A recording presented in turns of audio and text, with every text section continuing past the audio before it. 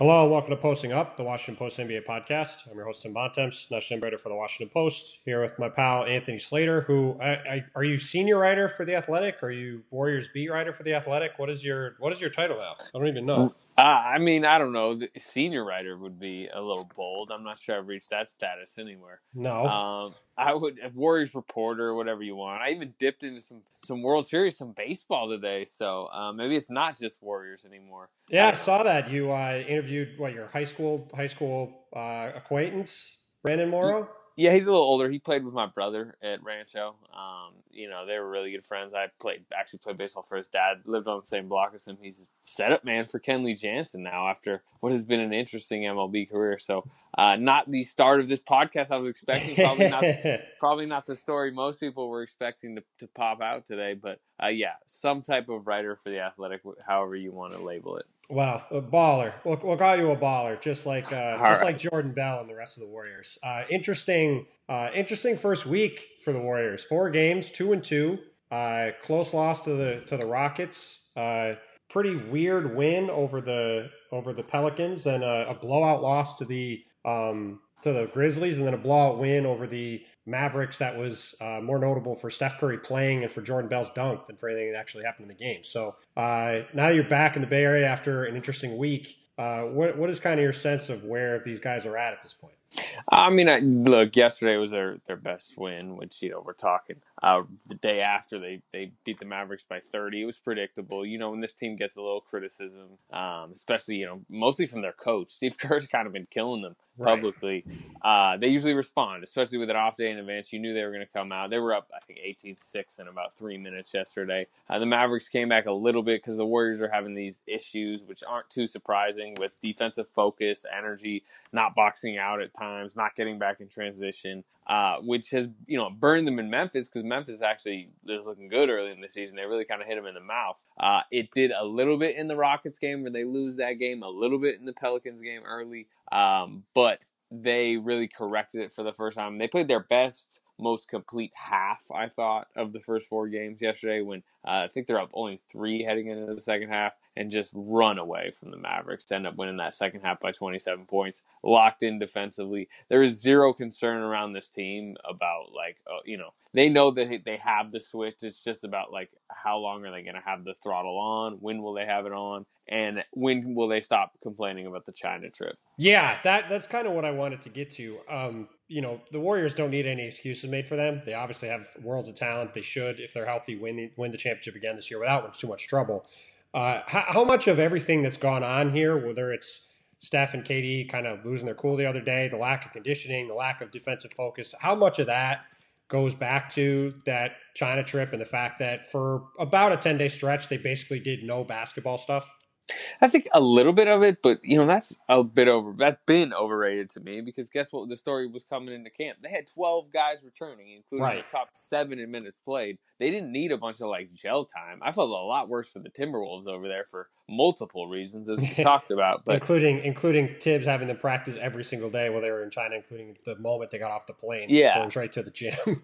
yeah. And the truth is, look, the jet lag was an issue, and sure, they didn't get as much conditioning time in, but it's not like Steve Kerr wants to play these guys 40 minutes a night and just Right. hasn't been able to. I mean, they're playing normal minutes. I just think it's a mild lack of interest early on in the season, which I don't think that's necessarily a China thing. They can talk about it a little bit, but just why, I'm not surprised they're not that interested. I mean, we all know when their season's going to matter. They did it last season too. They're 4-2, if you remember, through 6 games last year, including a blowout loss to the Lakers. And really, right now, they should be 3-1. If Draymond doesn't get that knee injury in the opener, they should have beat the Rockets. Did beat the Pelicans, easily beat the Mavs. The Grizzlies game, and that was the second night of a back-to-back.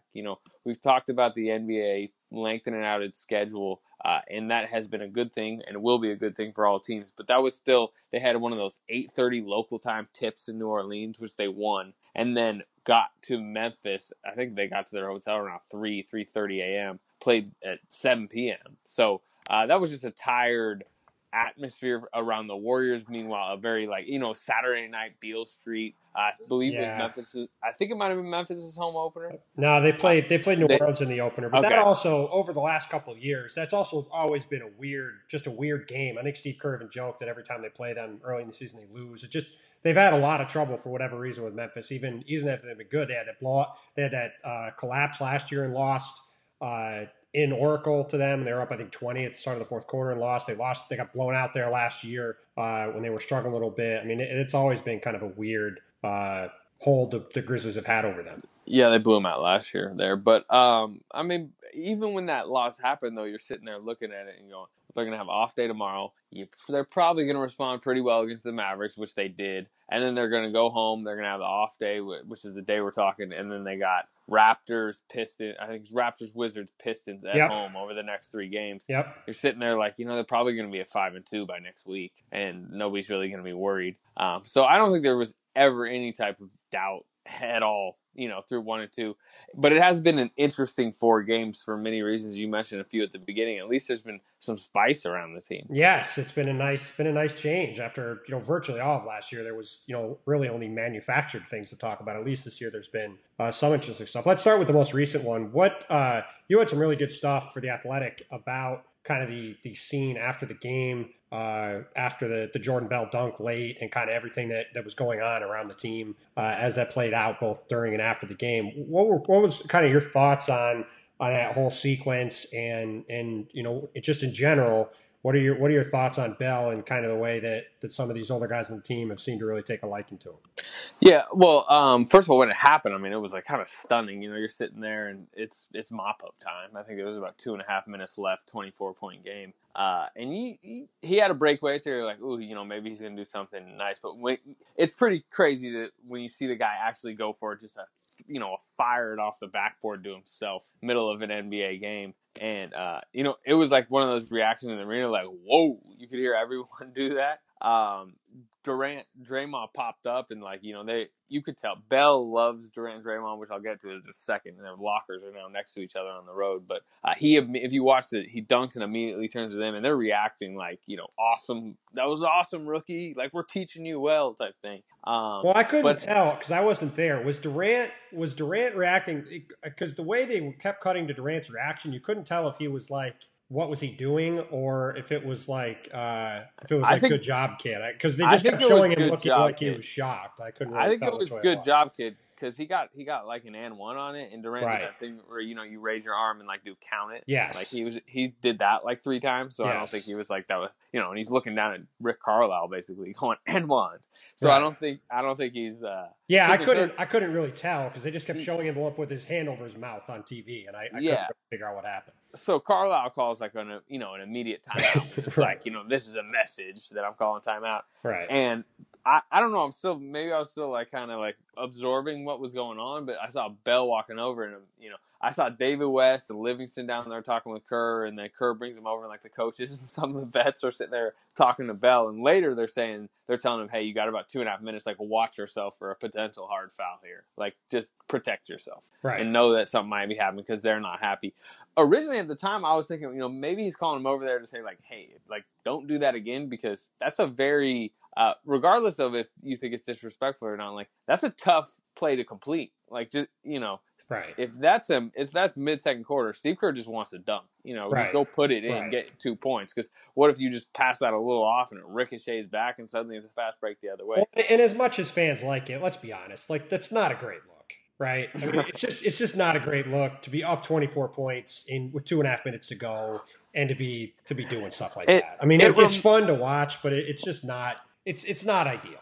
Yeah, I mean, I'm kind of the mind of whatever. It did remind me of the JaVale McGee took a corner 3 late in the blowout last year, and yes. Brandon Jennings just threw him into the first row. Yes, basically. Yes, I remember that. So it's but anyway, so then we get to the post game, and where we sit in Dallas. I mean, it's courtside basically, and Kerr comes over. Game ends. Kerr comes over, and it's clear he's trying to apologize to Carlisle. Right. But I mean, you know how it is in Dallas, where it's like obviously you have one side of the scorers table, like that's the court, and the other side is kind of like their little tunnel back to the home locker room. Carlisle just bolted right towards the locker room. Kerr had to like lean over the score table, was like patting his own chest, like, "Hey, Rick, my bad." Like I tried to tell him, like he was trying to like make sure he could get Carlisle's attention. Carlisle kind of just waved him off and just stormed right away. Right. And it was like, oh wow, like that was the first time I was like, oh wow, Carlisle's like really not happy about this. Right. I think he downplayed it a little bit post game. I think a lot more of their frustrations. They're sitting there at 0-4, looking awful right now. Yes, I would agree with that. But anyway, we get to post game, and Kerr does the coaching thing where he kind of apologized again for it in his press conference, and then we go to the locker room, and Bell, who I got a pretty good relationship with, is over there, kind of thumbing through his phone. I think he was maybe even looking at the highlight. I'm not surprised. Yeah, and I walked over to him, and I was like, asked him, about the play, blah, blah, blah, and then, like, about the conversation with Kerr. And right about 2 questions in, like I said, Durant and Draymond, who they both love Jordan Bell, they have his locker room, his visiting locker room in Dallas was in between them. And they kind of arrived back at their locker at the same time I'm sitting there talking to Jordan Bell. And they're listening in. They always are. Sure, right. They're always paying attention, those guys. Yeah. I started asking about like the conversation with Kerr, and Bell's being like the nice rookie about it, like, well, Steve wasn't mad, but he was just telling me, watch myself, blah blah blah. And then Durant and Draymond start cutting in. Like I remember Durant was like, don't let him make you feel guilty, JB. That that's just a dunk, JB. Like they were just kind of like, basketball's an art form. If they don't want it, like they can defend better. Basketball's an art form. That's tremendous. Yeah. So there was a lot of that kind of back and forth, and then like 2 minutes later, Draymond's going out to do his post game presser. Sure. And as you know, Draymond off to the side doesn't change when Draymond's in front of the camera. Oh no, Draymond. Draymond. What you see is what you get 365 days a year, 24 hours a day with him. Yeah. So, honestly, sometimes he even turns it up even more. Yes. Yes, he does. So I was like, I'm just gonna throw this question out to him, and that opinion he just gave me in there, like he can do it in front of the cameras as well. And I don't know if you saw the quote, but he very much give the people a PC version of the quote. I mean, it was basically like, look, people are always evaluating you. You can do what you want on the basketball court. By the end, his point was the only thing I told the rookie was you got to make the free throw because it was sweet. He got an and one. He's got to finish that off. Right, which is great. Yeah, I mean, it was just a bunch of that, and it was a fun little. I mean, that was just one of 2 things that happened. Also, Dennis Smith, the rookie on the Mavericks, went and tried to hammer a dunk on Draymond. Yeah, Dennis Smith, another guy who does not care. Yeah. he will try to dunk on everybody. Yeah, and Draymond fouled him, and then the camera caught him saying, like, don't even try that again, rookie. And then he was asked about a post game, and basically he was like, this ain't summer league. That's never happened.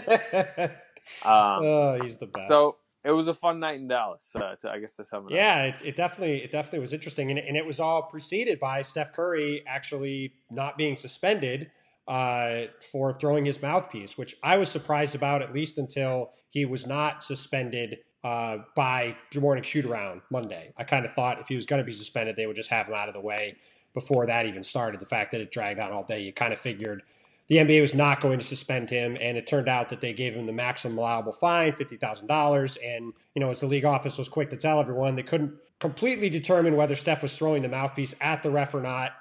So he didn't get suspended. They reminded me when they talked to me about the play last year, Markieff Morris chucked a ball, and people couldn't tell if it was at the ref or not, and he didn't get suspended. What was just your general take on that whole play, on Steph getting ejected in the first place? And oddly, the fact that, this is all happening while he's getting more calls, at least to start the year, than he ever has before. Yeah. It didn't hit the ref, which is, I think, an important point. I think Haslam, it happened in like 2006 or something. Right, he hit Haslam threw it, and it hit Crawford. I think if it hit, even if Curry comes out and says, I really didn't. Yeah, if he hit him, he definitely was going to get suspended. Yeah, right. That would have been a game. So that's the one point that the NBA is saying, look, he didn't hit him, number one. And number two, like, I agree with him. Like, how can they really prove intent when you have the guy that did it saying, like, I swear I didn't mean to do it. I was just kind of throwing it in frustration. And when he landed, he was kind of already pointing it at the ref. It didn't look good. Like, in real time when I saw it, I was like, dude, I think he just threw his mouth guard at the ref. Listen, I think it's hard to think that he could say he didn't mean to throw it at the ref, but I mean, look, he turned around and screamed at the ref and chucked his mouthpiece in his direction. Yeah. He might not have got suspended for it, but like by the letter of the law, he got off. But I mean, it still wasn't, again, just like the Jordan Bell thing. It wasn't an ideal look, and it's obviously not the first time that's happened with him. Yeah, that's the thing. He's a multiple offender, which, I think that it kind of worked out for the NBA to say, hey, look, we doubled his fine from last time. That means, like, we are saying, hey, you're a multiple offender. There's a progression of penalties, and I can almost guarantee you if he throws it a third time at any point, that's going to be a one-gamer. You would think so. Yeah. 50K is a lot. I mean, it's not a lot that much for Steph Curry, but that's like you said, the maximum. And then the other thing is, like, and the NBA would never say this, but look, like, you know how many Steph Curry jerseys were in Dallas last night? You know how many disappointed kids would have been coming to the game if hearing that, hey, Steph Curry's back at the hotel, he can't show up and play tonight.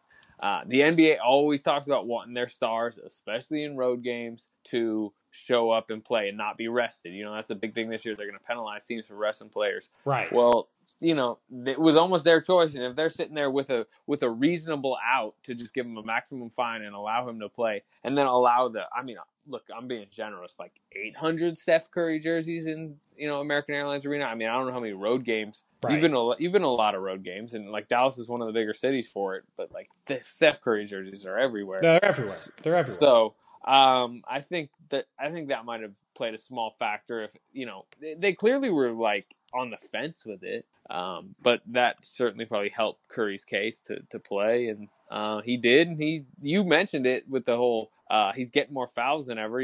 First time in his career right now on this road trip, he had 10 free throws, 13 free throws, 13 free throws. First time he's ever gone 10 or more attempts in 3 straight games. He's aggressive. His numbers are really good right now. The only issue that he's been having, and it's part of his frustration in the Memphis game when it happened, is not only is he getting fouled a lot, he is fouling a lot. He got in bad foul trouble in the opener when they lost to Houston. Was only allowed to play 30 minutes.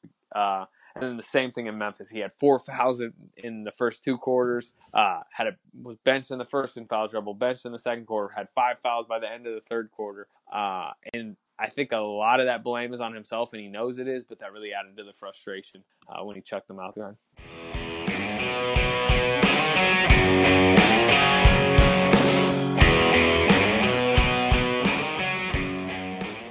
If you enjoyed this podcast and are interested in learning more about the NBA, you can get my weekly NBA newsletter, the Monday Morning Post-Up, delivered right to your inbox every Monday morning at 8 a.m. To do so, please go to wapo.st/postupnewsletter to subscribe.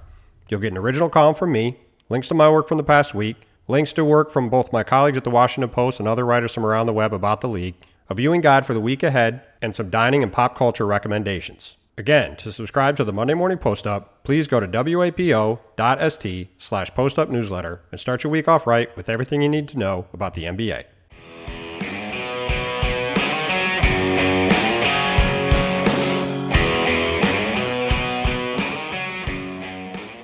Yeah, no, it's been an interesting thing to kind of watch unfold. I know you said you haven't really had any worries about them. I think that's obviously the proper way to look at this. They're far superior to everybody else if they stay healthy. I don't think many people would really argue with that. That being said, through 4 games, besides some of the oddities we've seen, what has anything really stood out to you about their start and the way they've played? There's been actually a lot of good signs or trends, I guess if you want to say it. Like Klay Thompson looks really good as he looked at all of last season. I mean, I know people don't really remember much now, but he really struggled with the shot in the playoffs. That was probably his least impactful he's been as an offensive player. But he's really come out hot this season. He was good in New Orleans. He was really good opening night. He's shooting it well, looks in shape. Curry's been great. Durant's shooting it well from 3 if you look at his numbers. Their defense has been the issue. I mean, their defensive ratings in like the 110s, although it might have shrunk a little bit below that last night. But we aren't that. I mean, who's concerned about their defense at this point? So offensively, all their main guys who all had down years from 3 last year are shooting it well through 4 games. Not a huge deal, but Draymond's offensive numbers are a little bit down. I mean, that's something to monitor. And then I guess the 2 other things when you look at the newcomers, the Nick Young, Patrick McCaw battle for the backup shooting guard. Like Steve Kerr's pretty much made it a point that he's only going to play one of the 2, and it seems like it's night to night on that one. It was McCaw got a DMP in New Orleans, and then McCaw was over Nick Young in Memphis, where Nick Young only got 5 minutes. It was Nick Young, hopped them again in Dallas. So that's kind of a battle to watch as those two try to figure that out. And then the other one's just like Jordan Bell continues, backboard dunk included, to look really good, like an immediate NBA contributor. At this point, I mean, JaVale McGee comes in last night, gets 3 fouls in literally 2 minutes. And then Jordan Bell comes in and gets 2 buckets in about 2 minutes, both set up by Draymond Green, who he has a good connection with on the court. He is going to continue to get a bigger role. Yeah, no, I agree. We talked about that, I believe, on the first stock report, where you had you kind of dismissed the idea of him taking minutes from JaVale at first, and dismiss might be a strong descriptor. Well, no, but I mean, I'm not even saying you were wrong to do that. I mean, your point was that you didn't see him taking minutes from a vet right away, and I think people are going to focus on the dunk, but I think what that takes away from is the fact that the guy, as you chronicled when he was in China and really throughout the season, whenever he's gotten on the court, even in limited minutes, he's been able to make a positive impact. And even though I think the Warriors were excited about the possibility of him when they got him, I think he's certainly exceeded even their expectations at this point for him to come in and immediately be a guy that looks like they might be able to rely on even for just a few minutes a night.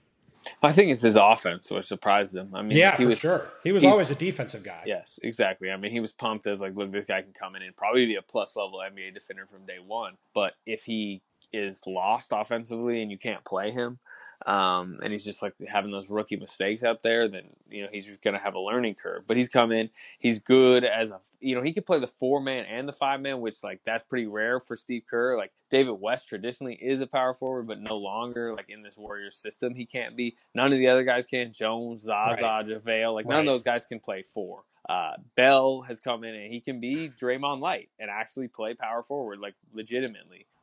So that, and that means he's catching it. He can swing it off the pass. He's making the Draymond type passes. He doesn't initiate the offense nearly as much as Draymond, but just his ability to pass, cut, finish, sense when to, get to locations, rebound powerfully. I mean, he's an athletic freak, as you saw on the backboard dunk. So, look, they stole him away from the Bulls, and it's looking worse and worse every day for Chicago. Yeah, not a great season it's looking like for the Bulls, and that's just one of many reasons why at this point that they sold that pick that turned into Jordan Bell. I do think it's curious the relationship between Durant and Draymond and Jordan Bell. I mean, I think you can argue that a main reason that JaVale McGee is back on this team is because of the relationship he had with, in particular, those two guys, and really with a lot of the guys on the team who enjoyed having him around last year.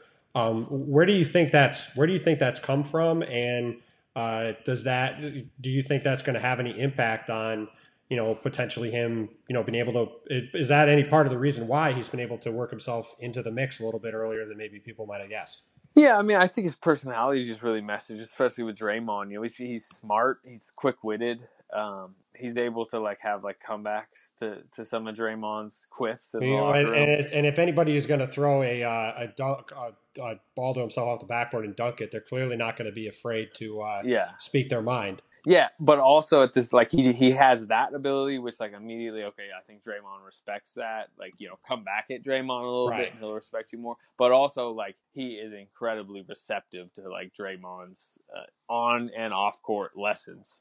And the truth is, you go back 3-4 years, there's quotes of him at Oregon talking about how he wants to be Draymond Green. He sees himself as Draymond Green, so he immediately, more than most players, I think, appreciates Draymond Green's style of play, and because he lets Draymond know about that, I mean, look, if some young writer was just idolizing you, Tim Bontemps, and he was coming up and telling you all the ways he wants to write like you'd probably, maybe be flattered by it a little bit, and I think that and now he's coming in and he's producing, and Draymond, they're saying, look, we got another player on our hand. This guy's going to play, and he's going to make big plays. And Draymond's already thrown 3 or 4 alley-oops.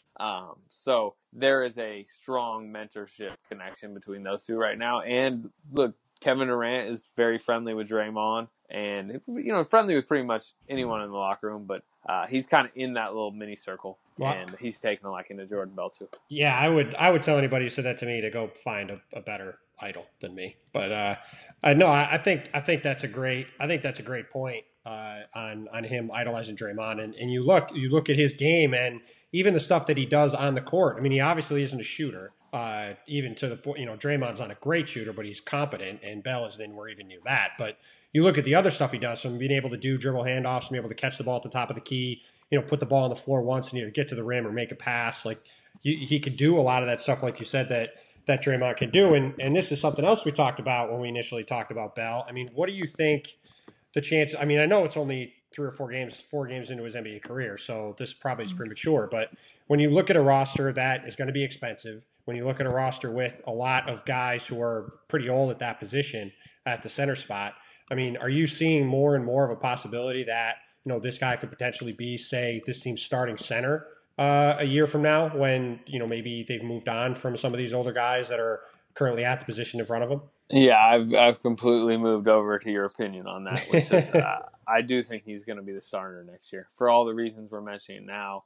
He's cheap too. I mean, well, the interesting thing about that is he's only cheap for 1 more year, and even more, I think, than Patrick McCaw, he is a guy that could get expensive for them quick, and it's going to make for an interesting situation when you have him and Klay Thompson. This is very far ahead, but you have him and Klay Thompson both going to be free agents 2 years from now, and that could get a little dicey for the Warriors if he goes from being a guy that's making $1 million to a guy that's making $10 million in terms of trying to keep all those guys under contract.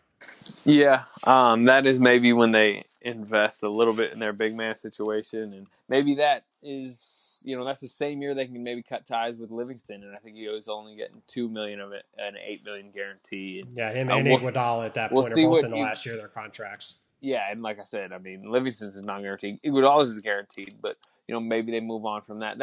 That will be a conversation when it comes up. We're only 4 games into his career. So right. I think that's very early. premature. Very premature. Yeah. But what else is going to be the conversation there is they could have got him for 3 years if they had not given the taxpayer mid-level, or at least all of the taxpayer mid-level to Nick Young. Yep. And Nick Young's been pretty good through 4 games, actually. I mean, he's shooting it well. His defense has been very suspect. But no, and that was a decision I can tell you for sure. That is a decision that had a lot of back and forth to it. I mean, they didn't sign Jordan Bell for a while. And the reason why was they were trying to figure out exactly what they were going to do with that, if they were going to give him a 3rd year or not. And, you look at it, again, it is very early on, but you look at him playing like this now and you think, man, if you could have had that guy at basically the minimum for 3 years, that extra year of being cheap might end up really being a big deal in the long run. No doubt. But, I mean, these are first world problems in the NBA. They certainly obviously are. And that year after his contract is up, the Warriors are going to be moving into their new stadium, which we both have gotten tours of, at least virtually. And I think it's safe to say, and I think you would agree, that they'll be printing money even more than they are now when they move into that place. So it might not be as much of an issue as people think. Yeah, no, they're going to spend. They're already a little over budget, over schedule, or they're on schedule, but a little over budget on it right now.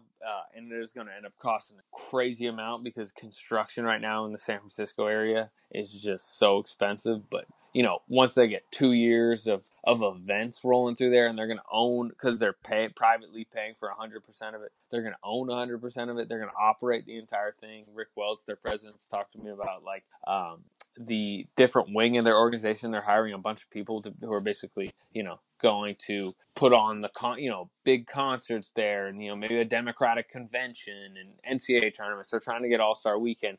They're trying to fill that up about 200 nights a year, and that is it's going to be a source of revenue for this organization that's unmatched really in the league. Oh, it's going to be an absolute cash cow. I mean, I've seen that.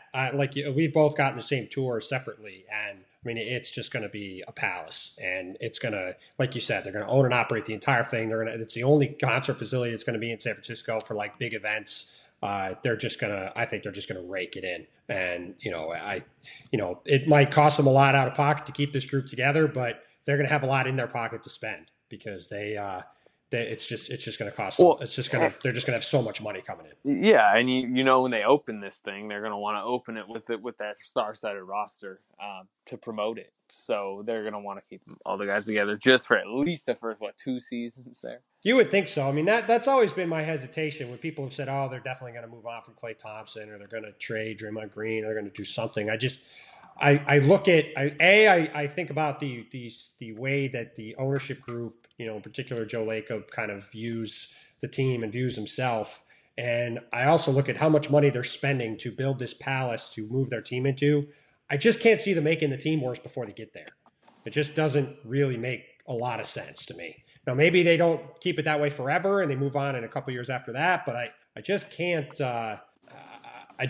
see them, bailing on that group. Even if they do just move on from one of those guys and try to get like picks and cheap players back, it just would go against the way they've operated to bail on it just as they're moving into that place. Yeah, I mean, unless it logistically makes sense, or stuff happens over the next couple of years, because you know how the NBA is. One guy declines, a guy gets injured. But I mean, I think for sure you're sitting there going, Steph's going to be there because he's become the most famous player in franchise history and will continue to. He's locked into that huge deal. And then as long as Durant wants to stay here, they're going to keep Durant there. So they're going to have their 2 mega stars. And then I think they'd like to have Klay and Draymond, but I wouldn't. Nobody's locking that in for sure. We'll see. We'll see what happens next couple of years. Yeah, we'll see what happens. What has there been anything? Even though there are no long-term issues, I think we agree. Is there anything that has been any kind of concern to you at all, or anything you're kind of wondering about through the first 4 games, or is there just literally nothing that you think really matters long term? Oh yeah, I don't know. I mean, it's all just like stuff on the fringes of how they're playing, how they're focused. It's like everything is so day to day. It's not long term. It's when they lose, it's not like is this the downfall of them? It's more like, hey, like Kerr, why aren't they focused right now? It's all in the immediate. I mean, is there anything for you? If you go back into their roster, I mean, we could talk about, is Nick Young gonna be a contributor this year? But that doesn't really matter that much. Yeah, I mean, look, I've been pretty consistent that if they are healthy, they're the best team by a lot, and they will win the championship. But I do think there are some interesting things to look at. I think the options for both Kevon Looney and Damian Jones, I think, will be interesting to see if they pick up either of them.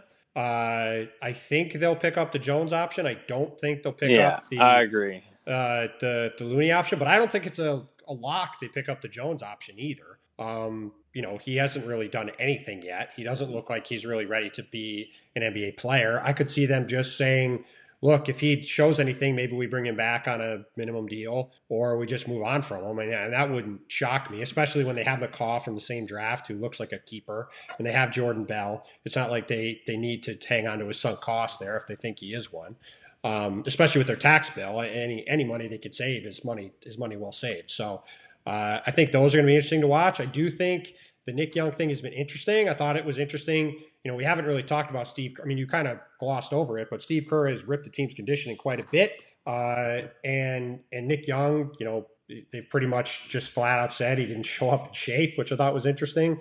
And you've kind of mentioned the back and forth with him and Pat McCaw. And in the long run, how do you think that's ever going to really sort itself out this year? Or do you think it's just kind of be a rotating thing in and out with, one of those guys playing, and then maybe when, an Iguodala or a Durant or a Klay Thompson gets the night off, then they both play?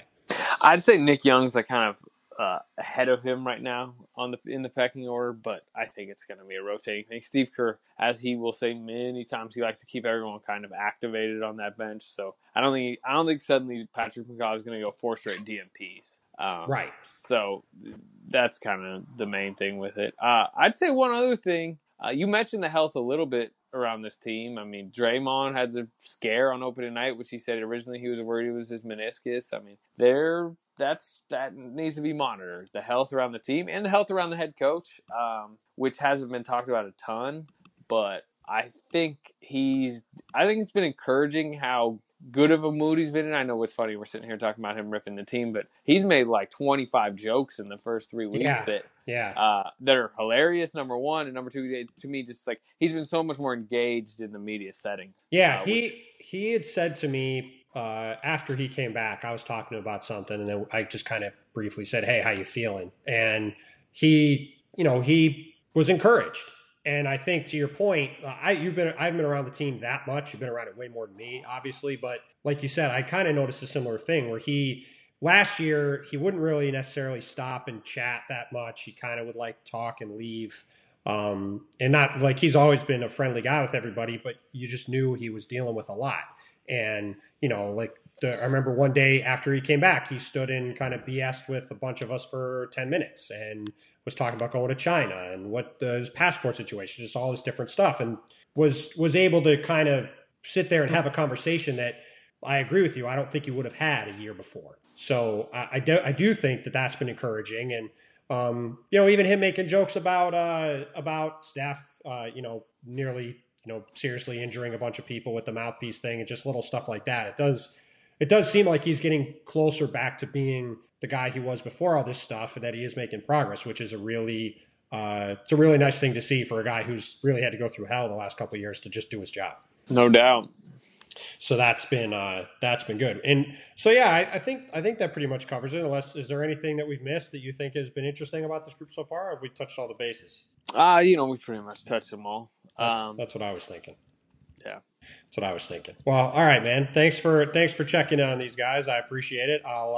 I'm glad we get back to the stock report tonight. This is going to go up Wednesday morning, so be good to get back to that with the Raptors game, and then a really interesting game I think with the Wizards on Friday. Two interesting teams. The Raptors played the Warriors pretty tough last year, so that'll be interesting. And Washington looks really good to start the year, so that should be fun. But let the people know where they can follow you, and if you've got anything coming up here to read on The Athletic, let them know what they should look for. Anthony V. Slater on Twitter. I'll tweet out all my stuff. But yeah, The Athletic, which we're a subscription-based website. We do all things Bay Area, at least our version of it. There's plenty of them across the country. And, I just got a lot of Warriors coverage coming up, basically. And that's, yeah. Well, there will be a lot of Warriors coverage in the occasional Brandon Morrow Q&A. So be sure to look out for that. Exactly. It's all right, man. Thanks a lot for doing this, and I will talk to you soon. Thanks again to Anthony for doing the podcast. Really appreciate it. Nobody covers the Warriors better, so be sure to follow his work online and at The Athletic and check his stuff out. As for me, you can find me on Twitter at Tim Bontemps and on Facebook at Tim Bontemps NBA. You could also find my work in the pages of the Washington Post or on the newspaper's website at washingtonpost.com/sports. Please go find the podcast wherever you get it, either at Apple Podcasts, Stitcher, iHeartRadio, Google Play, TuneIn, or Radio Public. Give us a 5-star rating and review. Really appreciate it. Definitely helps the podcast out, so if you can do that, it'd be great. Thank you to Glenn Yoder and the Western States for the theme music for the podcast. Those guys are great. I've seen them in concert in person. Really enjoy their music. A lot of people have commented how much they like the music on the pod, so definitely go check it out if you don't mind. Go buy their work and support those guys. We'll be back again with another podcast on Friday. But until then, thank you, as always, for listening, and we'll talk to you all again soon.